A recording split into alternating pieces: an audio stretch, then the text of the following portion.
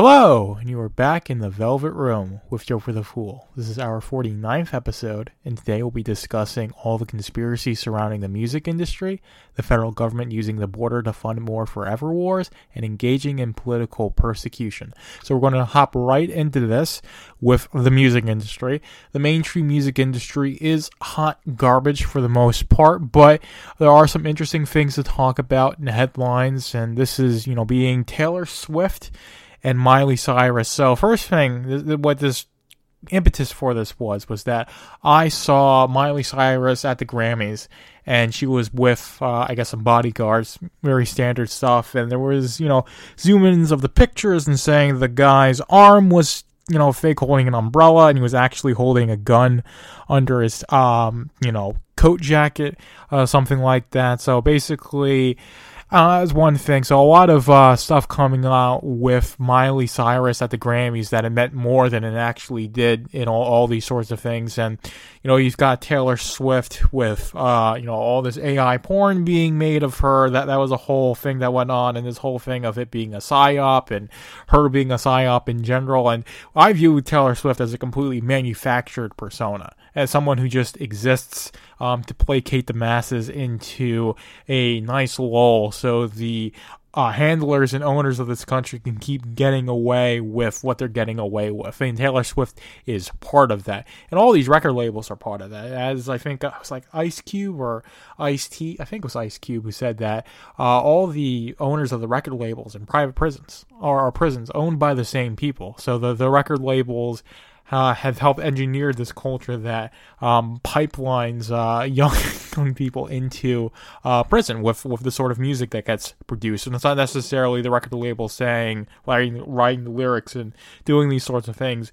It's just the way they operate and what they give play to leads to a certain narrative that gets pushed. And that's the end result of a lot of stuff, is that the legacy institutions have this narrative that they want to push onto the people, and they'll only give the people who either are extremely invested into it or are willing to grit their teeth and toe the line. And those are the people who get anywhere in these legacy institutions that have a lot of control over the culture, but that's been waning with the internet and the parallel economy coming about. So all this will become less and less relevant, but it certainly is still very relevant, which is why people make conspiracy theories and people have all these things that they're thinking about. And with all this information, and we are in the information age, that is out there, it's easier to make conspiracy theories about these sorts of things. So of course, someone like Miley Cyrus goes to the Grammys, there's, hours worth of footage maybe that you can dissect,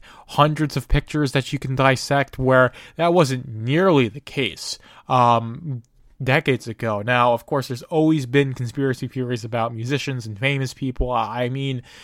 There's the conspiracy theory about Paul McCartney having died in 1966, and I say it's a conspiracy theory when it actually isn't, because he actually did die in 1966, died in a car crash replaced by William Shepard, born 1937. The evidence is out there, and if you don't see it, then you're just blind, right? But that was something that happened in the 60s. It was like, at 69 is when it really peaked, with the cover of Abbey Road being a funeral procession, supposedly. I don't want to get too deep into that, but the point I'm making is that people have always wanted to make conspiracy theories and look into the deeper meaning of things and try and figure out all these sorts of things, for basically forever. It's just that's been accelerated, taken to the next level with the internet age, where people are constantly overstimulated, looking for more stimulation, and just immersed in way too much information. And all of that is a perfect recipe for all these conspiracy theories. And then add on top of that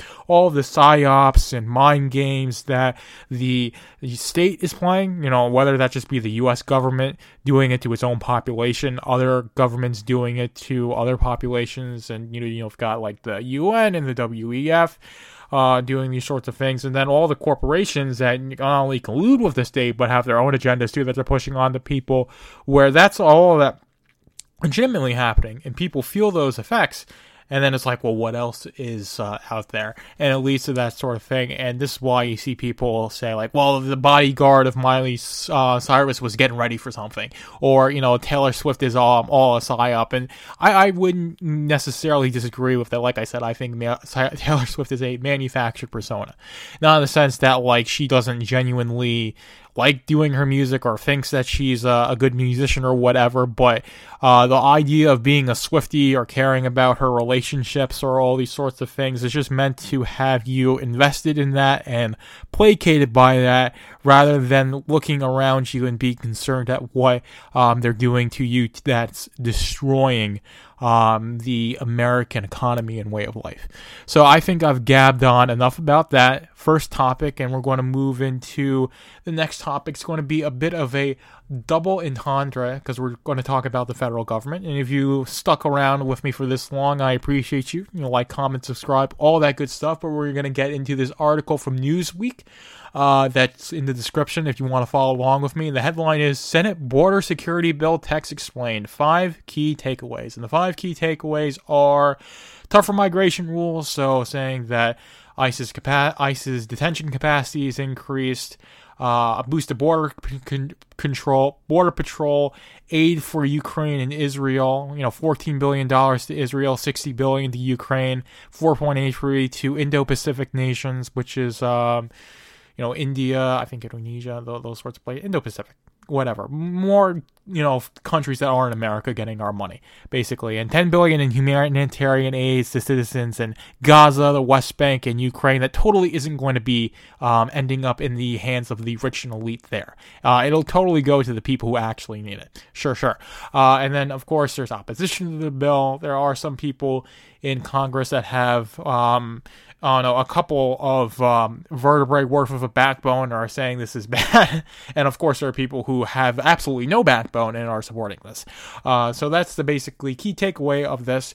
And this is the issue that inherently exists with these big omnibus bills. And this is basically the only way anything can happen as Congress, is if they compile a whole bunch of crap and then pass it through. And then, of course, they'll use a leading topic like the border to say, like, hey, this bill is going to be passed and it means that the border is going to be fixed. And then they sneak in funding for Ukraine, funding for Israel, funding for a whole bunch of other nonsense that you wouldn't have supported otherwise if it was like that. And saying that, Congress passes and voted for that, they can say, well, Congressman X or Senator Y or whoever voted on the bill to, fix the border, and it's fixed the border. So you can have this whole spin. So this is really just using the border crisis to push the uniparty's agenda, which is, of course, funding the forever wars and giving kickbacks to the people who toe the line of the uniparty's agenda and all these sorts of things, because, these bills go between the Senate and the House so many times, and all these things get added in between the process that people don't know about. And it's literally stacks and stacks high worth of paper just to read the bill, thousands and thousands of words, all the things they sneak into there, these big omnibus bills that people don't even know about, and they have like one thing to lead with. It's like, this is about the border, or this is about protecting America after 9/11. That's how they got the Patriot Act in place. This is how all the COVID stuff, the CARES Act, right? Saying, we just want to help people deal with the fact that we forced them out of work, all these sorts of things. So this is basically just the federal government using the border crisis that it created to justify pushing the uniparty's agenda, which is giving Ukraine and Israel more money so they can engage in the forever wars, and a whole bunch of other countries as well, so we can keep empire building on a global scale, because that's what the federal government does in this day and age, is empire building. If you aren't turned on to that, this is your announcement that this is the intention. And then, of course, there's probably a whole bunch of other stuff, giving kickbacks to politicians, giving the NIH and the, DHS and HHS a bunch of money to do God knows what. So I imagine there's a whole bunch of stuff like that that's buried in the fine line of the bill, and like 3-point font or whatever. That'll get passed anyway, and people will be none the wiser, and it'll be marketed towards the average person as, hey, this is a bill that's going to fix the border, and it's not. They're going to do whatever they can to get control of the water back from Texas, if that happens, and then just keep it open. That's really what they want. Or they might close it just a little bit, just enough so it seems like they're doing something. But in reality, or the meaningful reality is that they won't be doing basically anything. And people will still be able to get around it. It'll be basically just as porous as it was before. But there is that side of it. And the other thing with the federal government doing is political persecution, political prisoners. You have the January 6th incident, and however you feel about it, whether it was the worst insurrection in American history, or you think it was just a psyop pushed onto the people, I don't care. The federal government, this federal government, the Biden administration, his Department of Justice is using that event to justify having political prisoners, to justify political persecution of anyone who goes against them. They're using all these financial laws passed, I guess, to stop Enron from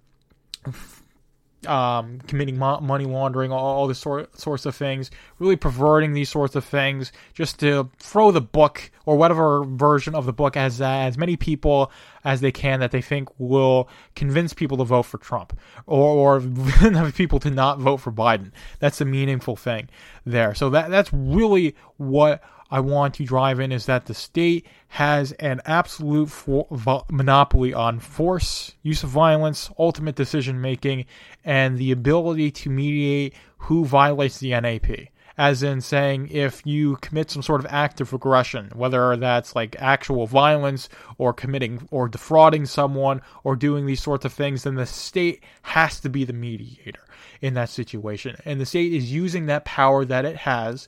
I think it's unjustified. You can think it's justified, but it's using that power that it has against people who do not deserve it at all, because they want to have these people taken out of the equation around election time. I've talked about all the censorship that's going to be going on this year because of the election, and this is doubly true in terms of political persecution, is that the Biden administration is going to do whatever they can to make sure the Democrats have as little people as possible saying that their shit stinks. Right, and it's, saying if we can get people implicated somehow in January 6th, then we're going to do that. And we're going to have them in prison. We're going to throw civil charges against them. Whatever it is that they can do, they are going to do it, because the state is only interested in maintaining and expanding its own power. That's what any state really does. Once you empower it with this with monopoly, force, violence, ultimate decision making. As I said, it only wants to maintain the monopoly it has over its current territory and expand that, and also expand the powers that it has over its population, and also make sure that the population is satisfied, i.e., or placated with being controlled by the state. And this is very much so why January 6th gets as much play as it does in the legacy media, why they talk about it constantly, why they use the sort of language that they do about it, is because they want to say that everything they do to the people who were either directly involved with J6 or they can paint as being involved with J6 are people think, it's justified that they're throwing the book at them because they're criminals. They did something wrong. So this has to happen, right? When it's really just saying, hey, we've got people who know they don't like us, know are against us, know that if they go against us, it's going to be effective. And I'm not talking about them being violent or doing any sorts of things, saying just people who would make content, people who would be able to use grassroots movements, people who would be able to operate in a way where it would be very politically disadvantageous to the Uniparty. And the Uniparty knows that. It's using January 6th to maintain the Uniparty's power and to expand it. So that's the basic gist of that there. That's what I want you to keep in mind with anything the federal government does about anything, especially when they talk about January 6th, especially when the media talks about January 6th. Why they use this very negative language around January 6th and the people who involved with it, and insist it was an insurrection, and insist it was this awful, awful thing that happened, when you've had similar things that have happened on Capitol Hill that did not nearly get this amount of scrutiny and play from the legacy media in the negative light. It's because the people who they can paint as having committed it are political enemies of the current administration, by extension, the Uniparty. So I'm going to leave it there. I hope you enjoyed this episode. We'll be back Thursday with the 50th episode of this podcast. Very wonderful. Also did a guest episode with Lee's Alternate Reality. Her name's Lisa. That's the previous episode to this one. It's in the Velvet Room with Jokerthefool featuring Lee's Alternate Reality. It was a great hour-long conversation. Highly recommended it. Had a blast filming it. She did as well, which I'm very thankful for. But I think I've gabbed and talked your ear off enough. We're going into the outro now. Thank you for being in the Velvet Room with Jokerthefool. Be sure to like, comment, and subscribe whether you're listening on YouTube, Rumble, Odyssey, or Substack. And be sure to subscribe to my Substack, velvetroompublishing.substack.com, to keep up with Machine to Man and all my other projects.